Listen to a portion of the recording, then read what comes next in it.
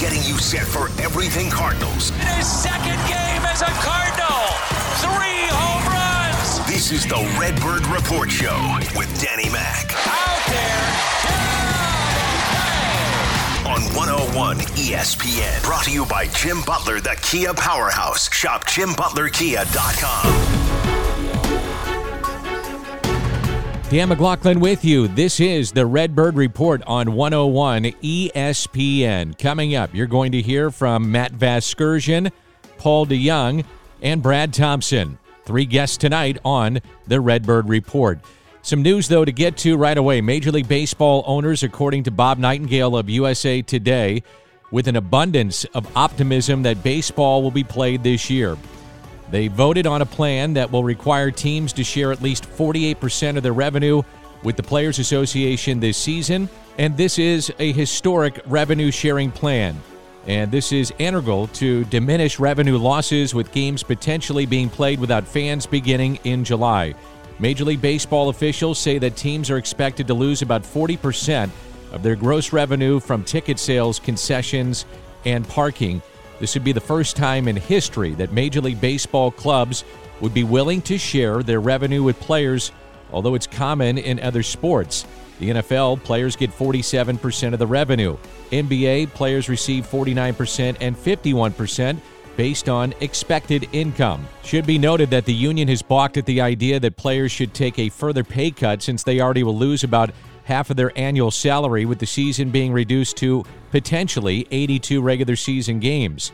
They agreed to be paid on a prorated basis in their previous agreement back on the 26th of March, which granted players a full year of service time if no season was played. The idea would be to have Spring Training 2.0 begin in June, with an opening day set July 1st through the 4th potentially. Teams will have an option of hosting spring training at their home facilities or at their spring training complexes in Arizona and Florida. Also, the traditional 2-league, 6-division structure will remain, but teams will only play opponents in their division and the corresponding geographical division from the other league. So the Cardinals would be playing White Sox, Cubs, Kansas City, Chicago, so on and so forth. Owners have also agreed to expand the postseason from 10 teams to 14 teams and adding an extra wild card round potentially in this agreement. How about rosters, you ask? The active rosters are expected to be inflated from 26 to 30, and the potential 20-man taxi squad consisting mostly of the organization's top players. And that's all from Bob Nightingale, and we'll sit and wait and see if it gets voted upon and approved. Dan Shulman was a guest on ESPN show with Randy and Michelle, and he was asked about some of the changes that could be happening with baseball, universal DH coming into play, potential of 7-inning doubleheaders. But back to the DH, what does Dan Shulman think? No, I think we'll eventually, let's assume next year things are relatively normal, 2021, I mean. I think we'll go back to American League, National League, the divisions as we know them. But this year, let's say we do those 3 10-team divisions, which is one of the things they're talking about. You're going to have a universal DH. I think that's one thing that'll change. I think we could see a universal DH this year, and it might just stay after that. But other than that, I think we'll probably get back to pretty much the way that baseball has been as we've known it. But you know what? Anything is on the table, and if something works, then I think they're going to take a serious look at it. But you know, having an American League and having a National League is as deep a foundation as baseball has, and we've all heard the talk about if they expand to 32 teams, there could be massive change, massive realignment. I do think that's going to be a consideration down the road, but I think it would be unlikely, Michelle, for it to happen next year. Very, very interesting stuff considering what may be happening here with Major League Baseball and the DH potentially coming to St. Louis. What about the Cardinals Hall of Fame? The voting has stopped, and now the votes are being tabulated. Brian Finch of the Cardinals Hall of Fame and Museum. Absolutely. It's been a great year for Cardinals fans to get involved with the Hall of Fame vote for 2020, and we've had an overwhelming turnout. We know fans want baseball back. We want Cardinals baseball back. And we were so excited to have this campaign to continue, to give something for fans to be involved with during the time that we don't have Cardinals baseball. And we're looking forward to having these votes tallied and to have a big announcement in the coming days and weeks here. Yeah, how close, Brian, are you to making that announcement of the two newest members of the Cardinals Hall of Fame, whomever they may be? Well, we anticipate a Hall of Fame announcement show, just like we've done in previous years, that would be aired on Fox Sports Midwest. We hope to have the details on that finalized within the next few days here, and that show would air within the coming weeks here, hopefully during the month of May, and something that we look forward to. And of course, you've hosted that show in the past for us, and we're looking forward to a great show as well this year that would be no different than years past. You're intimately involved with the museum and the Hall of Fame. What is going on right now with ways to keep fans engaged with the club, with the museum and the Hall of Fame? Well, it's been an interesting time. Of course, our doors are closed to the public with the coronavirus pandemic, but it's been a neat way to share our stories in a virtual way. So we have been engaging with our fans through social media. So if you were to go online on Facebook or Instagram at Cardinals Nation, you can search at Cardinals Nation on both of those platforms, Facebook or Instagram. We are putting out content on a daily basis. So whether it's short videos, we've had some of your great calls, Dan, and remembering some of those great those moments in Cardinals, past from great games, or looking at some of the artifacts in our collection and telling those stories behind the artifacts. The Cardinals, we repeat this often, but it's amazing how many fans still don't know this. The Cardinals have the largest privately held single team focused collection in the world of baseball memorabilia. We have over 24,000 artifacts. And so this is a really unique time for us to be able to tell some of those stories behind specific artifacts. I know we just posted a video that I had done before this all came about, talking about the silver tee set that Bob Forsch was given after his second no-hitter by team owner Gussie Busch. And that's just something you don't see much anymore. We've got it on display in the museum currently. Of course, again, the museum's closed, but just the story behind that. And, back in all the way from the 40s, 30s and 40s, all the way through the 1980s, when a player would do something remarkable, they might get a set of silver or something along those lines. And what a neat piece from his career as the only Cardinals pitcher with two no-hitters, and to get it from the team owner. It's a pretty special artifact and collection that we have in the Cardinals Museum. Best place for fans to find some of your work, where is it? Well, of course, again, online at Facebook or Instagram, search at Cardinals Nation. They can find that online. And we're still doing a lot with our membership right now. And not to make a big sales push, I know folks with the economy right now and jobs and stuff, but we're doing special things for our members. We're doing, special presentations and webinars online. I just gave a special 1-hour lunchtime presentation about the 1944 World Series for our members on Monday. We're doing some player interviews with our membership as well. So if you want to get involved that way, you can definitely purchase a membership. That's at cardinals.com/museum. But again, engage with us through social media. We're putting out stuff daily, and we've got some fun things going on there. Many thanks to Brian. Coming up, we'll talk it over with Matt Vasgersian, one of the great play-by-play men in the sport. He hosts ESPN Sunday Night Baseball, as well as the main host on MLB Network. This is the Redbird Report on 101 ESPN. More of the Cardinals talk you know and love. This is the Redbird Report with Danny Mac on 101 ESPN. Brought to you by Jim Butler Kia. Many years ago in San Diego, it was like Ron Burgundy came out of a car and came over to me and said, would you do a pregame show with me? And his name was Matty V, Matt Vasgersian, who you now see on Sunday Night Baseball, the voice of Sunday Night Baseball on ESPN, and the lead anchor at MLB Network. And I don't know if you were Ron Burgundy back then in San Diego, but man, you've done some amazing things, Matty V. Good to hear your voice. How are you? It's good to talk to you, Danny. I gotta just admit to you right up front before we get too deep into anything. I mean, I've been looking forward to this call for a while. I mean, we've been in quarantine for 2 months. I just read through online the guest roster that you've had on over the past number of weeks. Yes. Assistant night manager at Ted Drew's, Metro East Water Commissioner. I'm glad that I finally got the call, man. It's good to talk to you. Good to talk to you. I had to get the heavy hitters out of the way before I got to people like yourself. You're in New York. Paint a picture for us here in St. Louis and in the Midwest about being in the epicenter of this virus in North America. What is it like in New York? Can you try to paint that picture?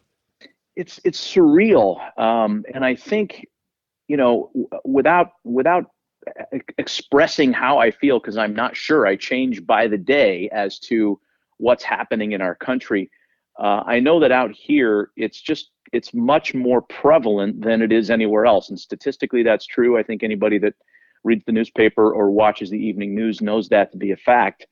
But because of that, I think there are far more people here that are agreeing to the stay-at-home quarantine than there might be in other parts of the country, just because we see it everywhere. I mean, we live on a street with 5 houses, and 4 of them were positive, tested positive. My wife has the antibody, so it went through our house. And it's because we're in the epicenter and we have respected all the wishes to stay home. We haven't been into New York City, though we live an hour away, 40 minutes as the crow flies. I know people that live in the city who it's like a scene out of a strange movie. When the streets are dead, when you could walk up and down 6th Avenue and there's no one around and no cars and no commerce, it's like something that none of us have ever seen before. How do you stay busy then if you're Matt Vasgersian and you're quarantined and you're adhering to everything that you're supposed to be doing? How do you, as a broadcaster that's done a ton of different things, how do you try to stay busy? Well, I told myself, I think as we all did, Danny, that we were going to just get better at our jobs with this time that we were afforded. We were going to get some of the reading out of the way that we never seemed to have time for. We were going to go and research players and prepare our game notes more thoroughly and in a kind of a more referenceable way than just having loose leaf pieces of paper on your scorecard as I do. And all those plans went out the window because I've got a 5-year-old here and 2 teenage girls, and my wife and I have enough going on in the house to keep us busy, whether we're working or not. We also thought, gosh, what a great chance to catch up on some movies. And none of that happens because you're chasing kids around all exactly. day. And that's good. I mean, I've had a chance to spend more time with the kids than ever before. And I now have almost completely taught my son to differentiate a Keith Moon Who's song from a Kenny Jones Who's song. He's pretty good at that now, and he's 5, so I'm particularly proud of that. You should be. We're just living our lives, we're not really, and I'm trying to find that balance between absorbing news and not letting it bum me out. That's the challenge. As you can imagine, with this being such a great baseball town in St. Louis, our fans are dying for sports. And they're dying for Cardinal baseball. They want to see it back on the air, however it's presented. So I'll ask you, I know you don't have the answer at your fingertips, and it changes, it seems like, hour by hour, day by day, but what are you hearing about the potential return of Major League Baseball? Well, the report that got kicked around about a week ago that I guess former big leaguer Trevor Plouffe, he was like the breaker of news in this one, that there was going to be a proposal sent to the Players Union by Major League Baseball, and that's what we're all waiting for. We're waiting for that proposal to be sent out. I know there are many plans that have been discussed. If the union and the league can come to some kind of an agreement and do it within the parameters of the many restrictions that have been put up by individual state governors, then maybe we get spring training in June. And maybe we get opening day on July 4th. And if that's the case, I think all of us will consider it a huge win. There are a lot of things that need to happen before all that goes down, of course. But I'm optimistic, and I'm really trying to stay that way, not only because it's our livelihood, but because, man, we realize how important this is for the country. And, you can watch classic games, you can read all-time lists, but nothing takes the place of having 15 games on a day. It's what we love about baseball, the fact that its frequency kind of weaves itself into our daily lives for about 7 months. And when it's gone, we really miss it. And I think all baseball fans, whether they're in St. Louis or anywhere else, would agree. Yeah, that's well put. Matt Vasgersian, voice of Sunday Night Baseball on ESPN, also lead anchor at MLB Network, my guest. Have you thought about, because I think about it a lot, doing a game without fans or doing it from a studio or wherever they may have us do it? Maybe your home. Have you thought about what that might be like for you? I have, and I'm willing to say that I would do whatever it takes. If games are being played, I'll do whatever I'm asked, whether it's, set something up at home, drive to a studio, or even be on location. It's just that important to get these games on the air. I know that the games that are on ESPN right now from the Korean Baseball Association, it kicked off this week. I know that the broadcasters are in their homes. It's less than ideal, but it works. And we all just have to be ready to pivot that way. I've done games in that way. I think you probably have too, Danny, whether it's a world feed or you're taking some kind of an international feed someplace. It can happen that way. And I don't think anybody can complain, whether it's a broadcaster or a player, about modifications to the game or to the telecast, given the circumstances. This is an opportunity for baseball to roll out every experimental option it's ever dreamt of. And anybody that holds up a fist or presents a red flag, shame on them. Because if you're going to object to 7-inning doubleheader games or a rules modification that has a reliever needing to record 3 outs or end an inning, whatever it is, this is the time. Nobody should object to anything at this point, because we're lucky to get games in.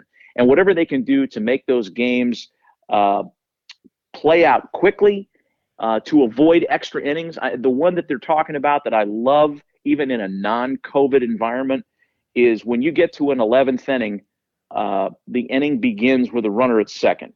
I just love that idea. We saw at the World Baseball Classic in its last running. It's not a given that team is going to score. It's not a given that team's only going to score 1 run, and it expedites a final score. It puts a period on something that becomes interminable and detrimental to the next day's game. And if you're trying to compact the season and get 100 games in 105 days or whatever the task will be, then you got to figure out how to avoid those dire extra innings marathons. So again, all those experimental measures, thumbs up, let's do it. I'm totally with you. I've said from day one, it's a blank canvas. So whatever you want to do, you've got the doubleheaders that are 7 innings, which they do in the minor leagues. As you mentioned, starting a winning run and extra innings in scoring position. I think the universal DH is coming, whatever the case may be. Now is the time to do it. And I'm even for an electronic strike zone if it got down to that, even though it's not perfect. I don't know if any of these things really catch your attention, but they do me, and I'm like, hey, let's do it. Let's just roll it out right now. Yeah, I'm with you. The electronic strike zone might be the one that I'd need to be convinced on a little bit more. I get people that argue in its favor. I just think that if you did that one, it's so imperfect right now that to put that and hang a season on those, that might be the one that I'd kind of slow the brakes on a little bit. But I'm with you on everything else. Let's go. Let's just get the season in, whatever it takes. So Matty V, pull back the curtain for me a little bit, and for our listeners. You're a big star. Okay, we get it. Now you're hobnobbing around with Stop it. Now you're hobnobbing with J-Lo and A-Rod. So what is that like when they're around you? Obviously, Alex is doing the games, but then J-Lo, who is an international superstar, she's in here. I mean, she's in Busch Stadium last year. That was the last time I thought, this is crazy. This is J-Lo sitting in the booth. So what is it like being around those two on a at least once a night week basis? First of all, she is to be given a ton of credit. I mean, and you're a star, by the way, baby. You're a big time star. Okay, I'll stop. Such a clown. I've stumbled bass backwards into a career, and I'm happy to be here. She is to be given a ton of credit. She really loves this guy because she has been, the first year we were together, I think she missed 3 games all year or 4 games. Is that right? Yeah, like she was every weekend she was there. And I'm like, why is Jennifer coming back to Houston for a 3rd time to sit? I mean, we do games in the stands, or used to at least, and she would sit there in the stands, like, and she doesn't arrive with this huge team of support people. You know, people might think that she has this enormous entourage. She has maybe a couple people with her at best, and she sits with her fiance. I mean, she loves this guy. It really is a kind of a fun thing to watch. When you observe them post game, especially in a place like LA or New York, when there's tons of people around and paparazzi types, it's almost, neither one of us was around when JFK and Jackie O would traipse through Camelot. Right. But it has that quality. They're both impeccably dressed. They're both, super attractive humans, and they're in each other's arms, and they're walking hand in hand. And I'm like, man, this is like a royal couple. But on a personal level, they're both very kind. They're both very generous. And it's just kind of fun to watch the dynamic. I love to hear that. I'm going to wrap it up with this. We all are missing sports. We all miss baseball. You travel the country doing games, and if I say that St. Louis is a special place, people expect that. I've been the Cardinal broadcaster for a long time. I grew up here, yada, yada, yada. But when it comes from a national guy and their perspective, it's a little bit different. So what is it like when you come through St. Louis on a Sunday night and there's 40,000 people? And I always say this, I do believe it's a different place. But do you feel that way too when you come through to do a game in St. Louis? No question. And, every municipality in sports thinks that their fans are the best. So I'm not going to say best.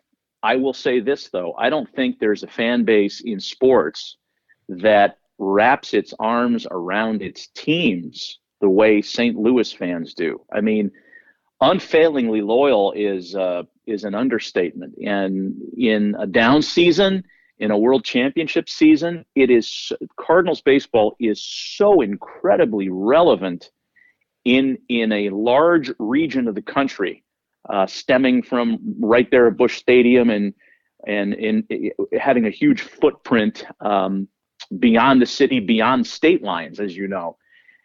I don't know that there's a team that's more relevant in its marketplace than the St. Louis Cardinals, and that's in any of the 4 major sports. And you feel it as a broadcaster when you go there. I know that our fans certainly appreciate hearing that, and I appreciate you. You're one of my best friends in the world. I miss seeing you.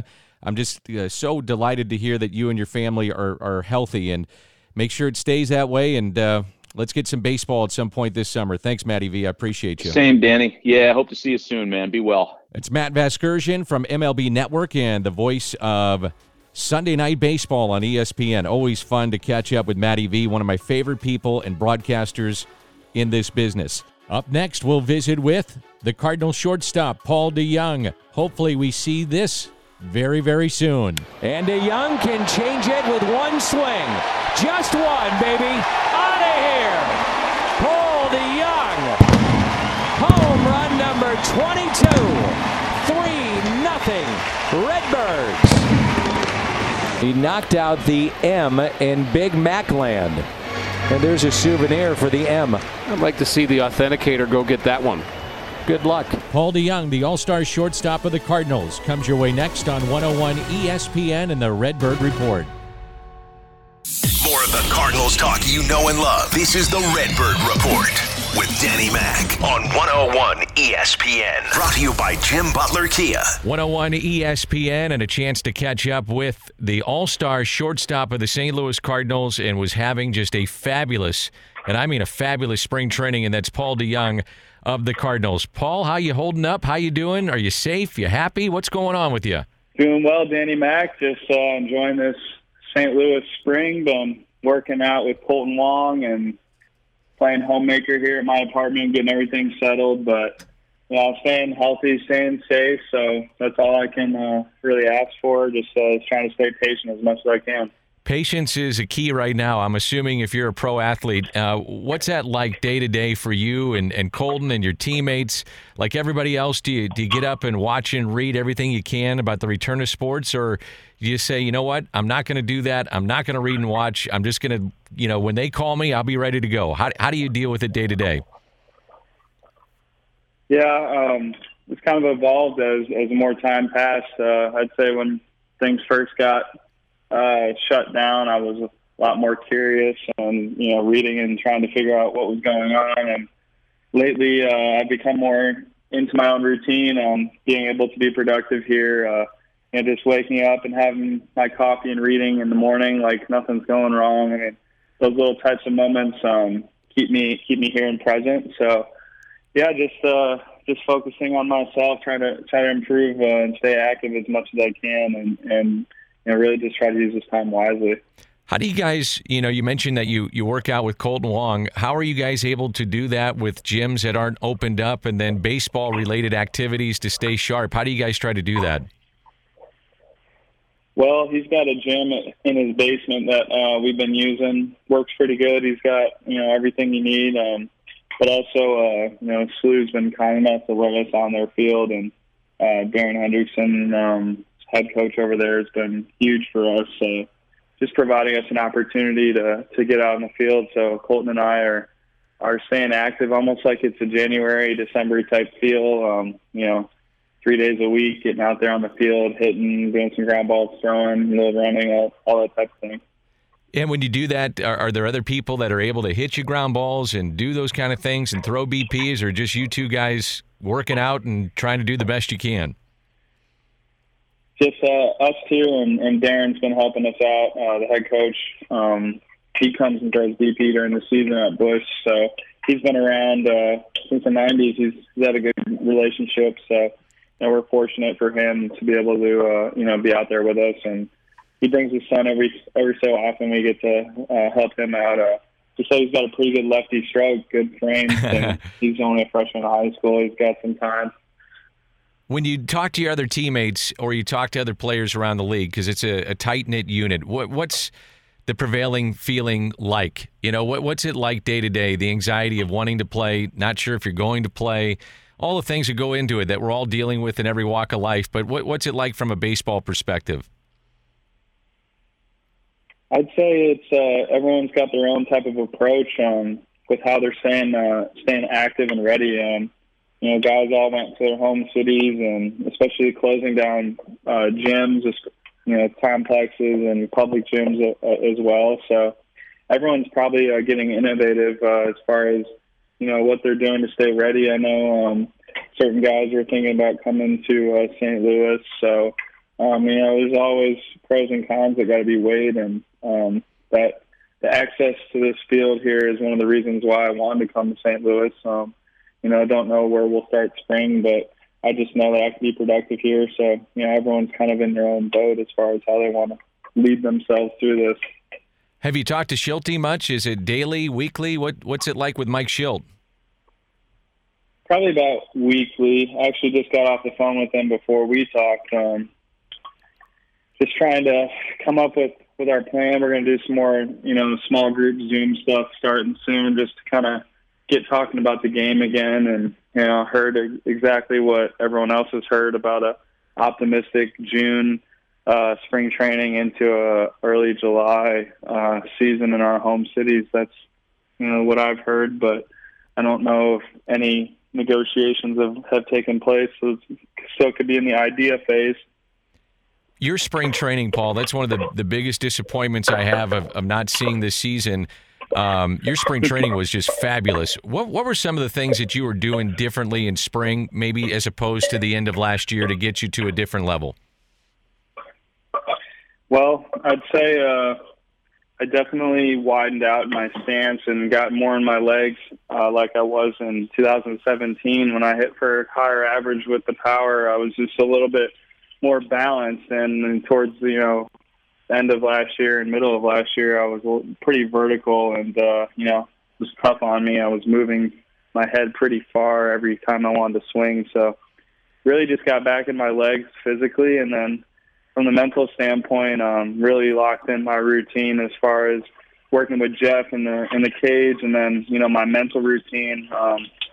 A lot of it through help with Brian Alazawi with the mental strength performance side. The former Navy SEAL we always have around, or new this year, but just the fearless type attitude that I would approach, especially with the anxiety I used to feel as far as wanting to perform and get results versus being out there and fearless and present and living with the results because I know I prepared. So it was really just a huge attitude shift for me, and small sample size, but I definitely felt like a different player out there and a more improved player. When people are listening to this, and Paul DeJong, our guest, the all-star shortstop, they understand that you're a cerebral player, you're a smart player, you look at video, you are into the analytics, then you're on the mental side. How do you balance all that, Paul, to make sure you don't go too much one way or the other and you kind of stay present and in the moment? That's a tough thing to do. Well, I'd say it's trial and error, Dan. I mean, when I first got into the league in 17, it's just like a wide-eyed rookie just going out there and playing every day, and there was a natural presence to that. And then, as time went on, I wanted to recreate myself out there versus just letting myself be out there. And so, last year was my full 162, being able to play from start to finish without injury or, being called up. So it was a huge learning experience for me to have a first 2 good months, and the reason why I became an all-star in the first place versus, sustaining that throughout the whole season. So I learned a lot last year from how to deal with my physical workload, and I felt like physically I was good. I had a great routine. I played all those games, stayed healthy, those types of things, but mentally I just was too hard and expectations-wise, results-based thinking that, just let at-bats slip away after slip away, and, the rest is in the stats forever. But, this spring I felt like I really approached things differently, and for that reason I'm feeling great about just sitting here right now, because I know once we start this all over again, I'll just go back to, to slowing everything down, getting back into my routine. I think we all miss that, and we're all itching for that to get back. For position players, a lot of the talk has been about pitchers, and trying to get them back ramped up and built up. But for position players, how long do you think it takes in a shortened spring training potentially to get ready to play? I don't know. I mean, we need to get our legs in shape. We need to get our arms in shape, our bodies to be playing every day. So I'd say at least 10, 15 games for me would be, kind of what I'm thinking, just to – I don't know however many we played, about 15 before they suspended the spring training, and I felt pretty ready after that. And so, I don't think we should take this lightly, this spring training. I think we have all gone through a lot mentally throughout this whole process. So once we start things again, I really think we need to, just slow it down as best we can to, just to keep our minds at ease versus this, sprint mentality. Baseball has always been the marathon, so we can't start treating it like a sprint now, even though all this has happened. Yeah, it's an interesting point that you bring up, and I've tried to make that point for position players. You guys are on your feet a ton, and it's a summer months, and all of a sudden you got to ramp it up and get back going. Can you do anything to try to get ready to stay on your feet as much as you're going to have to do? It's funny that you say that. In my daily life, I just try to stand up. I've been standing up more, I feel like, and with those thoughts in mind, because I know just being on your feet is a whole new set. You can't, first day of spring training, no matter what you did all spring or all off season, you're going to be sore just from the activity. So, we all need that adjustment period for our bodies. A lot of people know you're a well-educated guy in history and medicine and looking at different things to help society.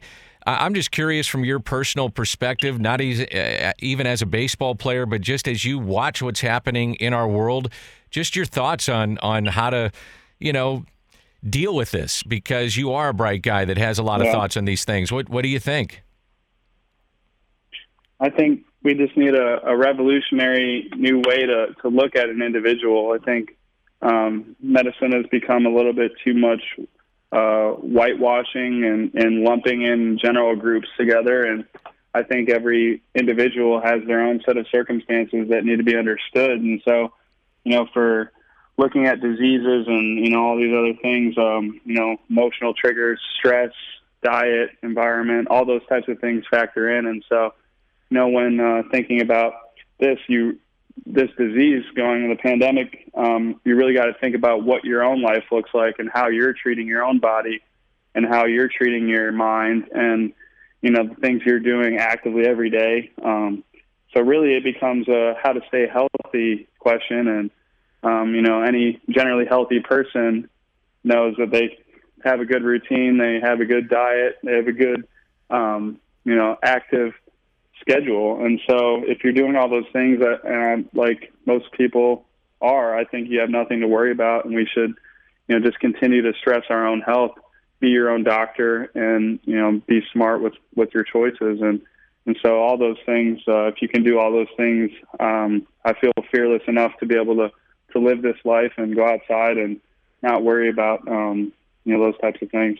Outside of baseball, you got time on your hands like everybody else. What keeps you busy? Mm-hmm.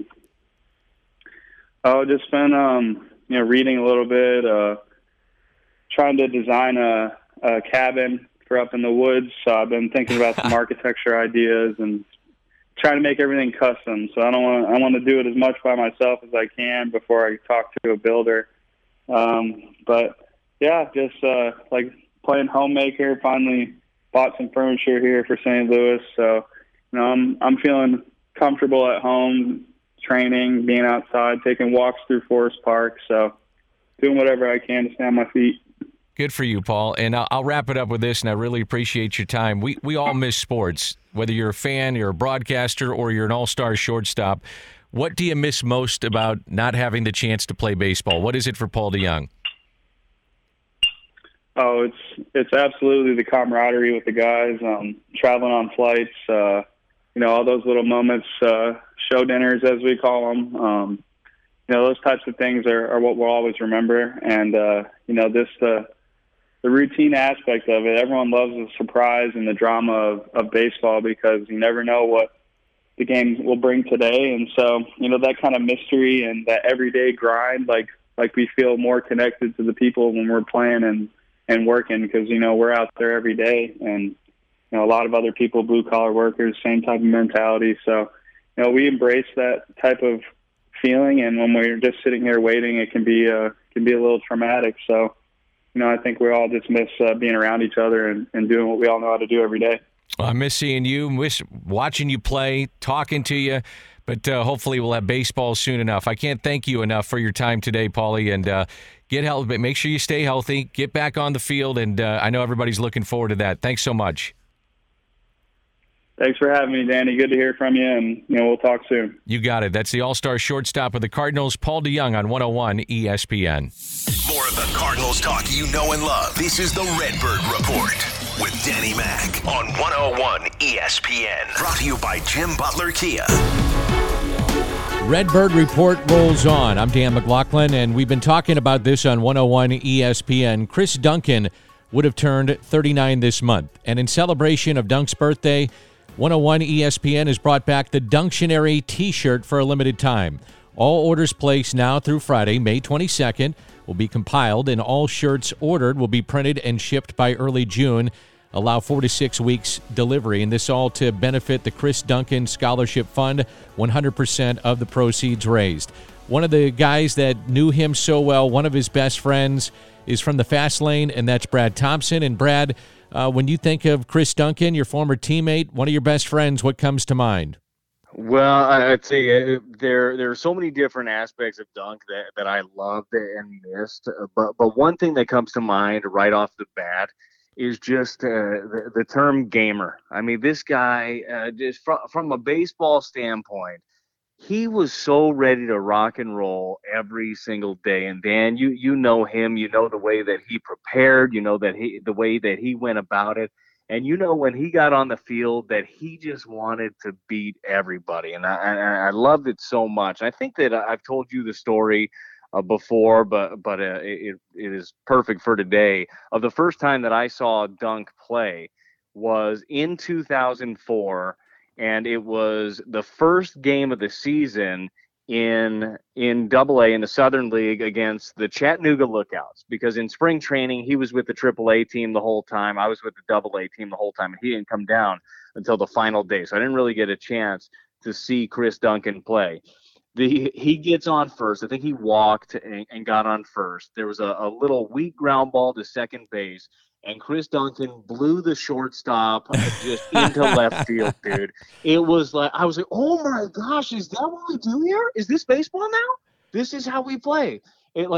I saw him blow him up, and it got me so excited that, like, this is real. This is no more touchy-feely.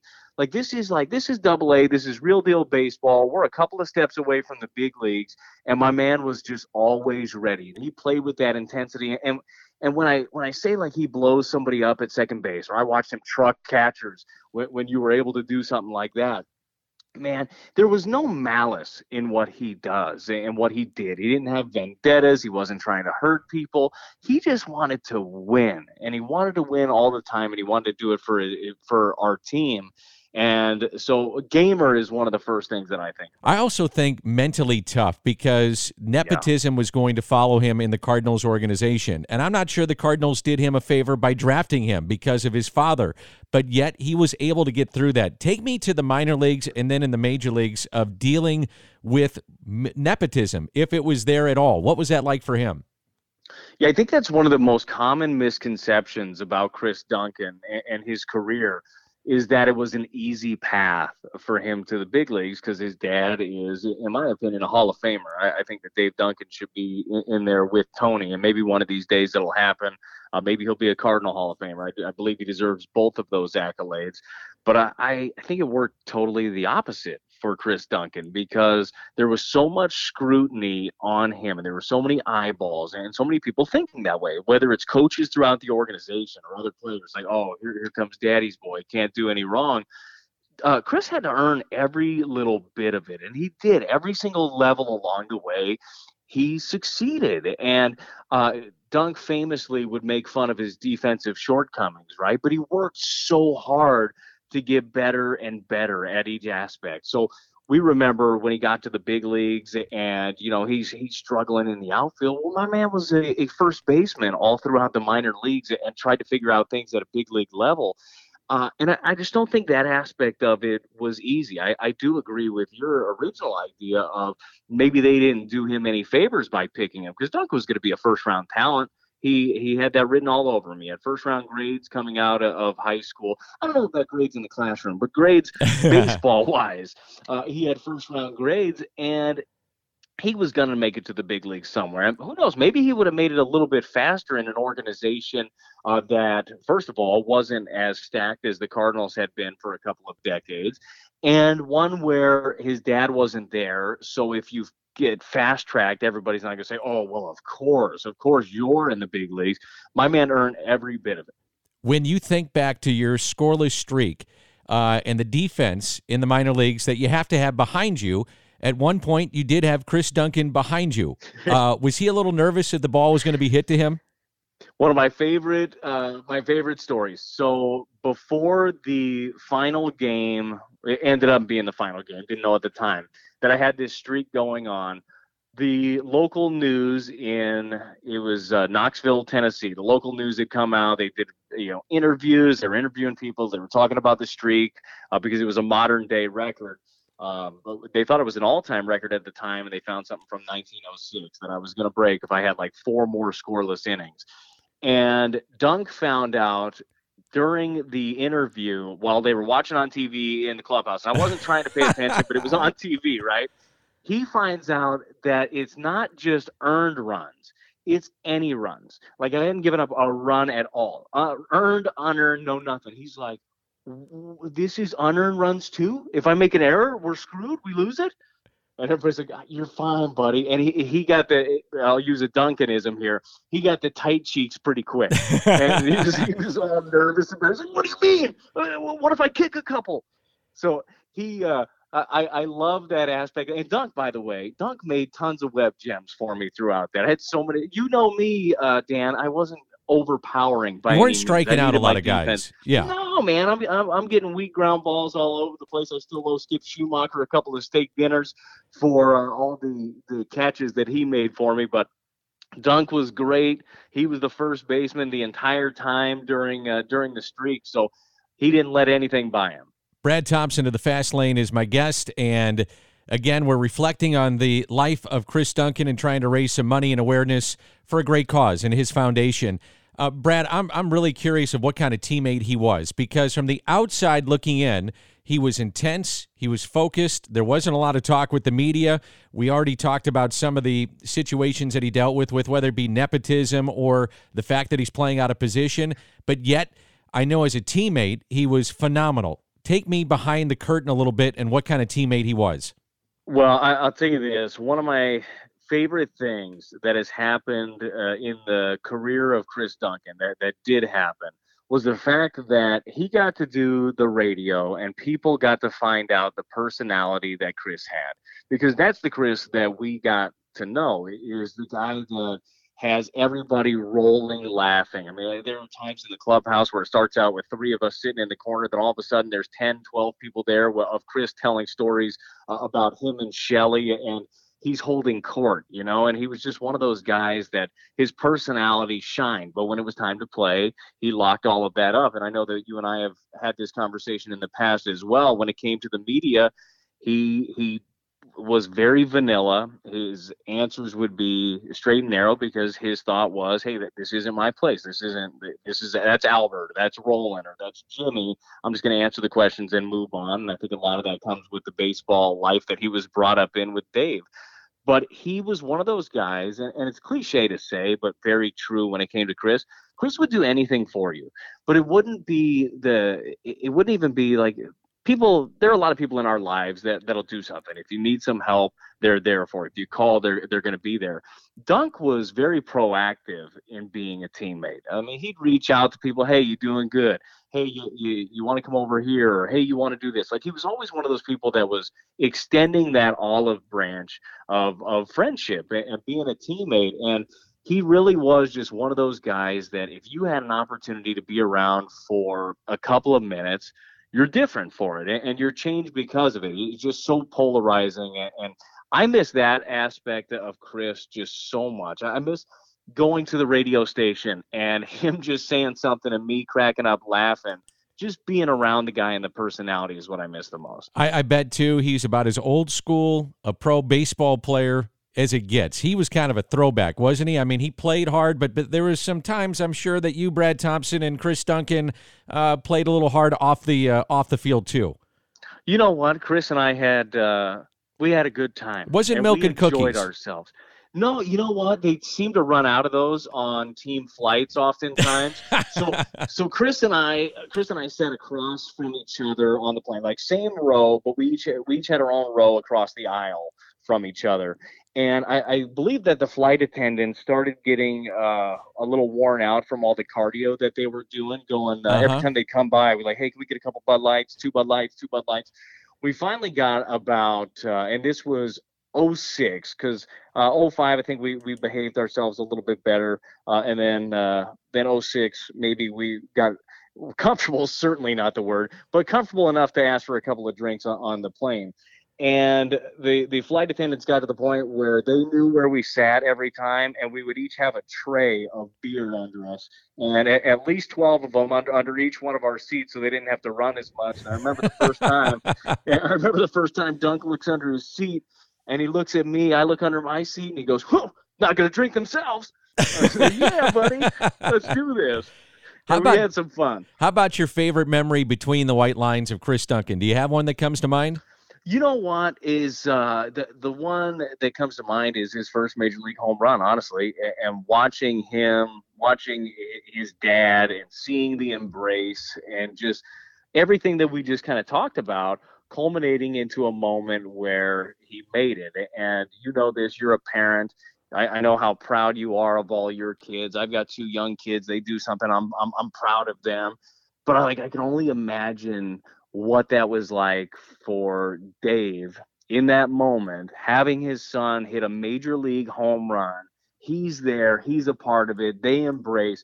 To me, that's just that's a special moment that transcends baseball. That transcends just between the white lines. Like that's a little bit of everything, and it kind of pulls at the heartstrings a little bit. And so for me, that's probably my favorite moment. I wanted to get you on because Brad Thompson was the best of friends in many ways with Chris Duncan. So I thought you'd get great perspective as a listener about what we're trying to do, celebrate his life today, all day on 101 ESPN. So I'll wrap it up with this. He's gone now, but yet you were a teammate, a world champion with him, a radio partner, and best of friends, as I mentioned. What do you think his legacy is as you reflect on the life of Chris Duncan? Well, I think that Chris will always be remembered as somebody that his heart was bigger than he was, and that is a large man that Dunk was, and he was an imposing figure. But then you had a chance to talk to him, and he would just he would melt your heart, man. So for me, it's the fact that he was a giver. He loved everybody. He loved his family. He loved his wife. He loved his teammates. He loved his listeners on the radio. And I think that's going to be the lasting impression of Dunk, is a guy that just loved everybody. He loved life. He loved baseball. And Dunk, while his life was cut way too short, he didn't waste a minute of it. Many thanks to Brad, Matt Vasgersian, Paul DeJong. This has been the Redbird Report on 101 ESPN. And a reminder to please order those shirts, the Dunctionary T-shirts, and raise a lot of money for the Chris Duncan Scholarship Fund. Redbird Report is every Monday at 6 on 101 ESPN. That was the Danny Mac Report on 101 ESPN. Brought to you by Jim Butler, the Kia Powerhouse. Shop JimButlerKia.com.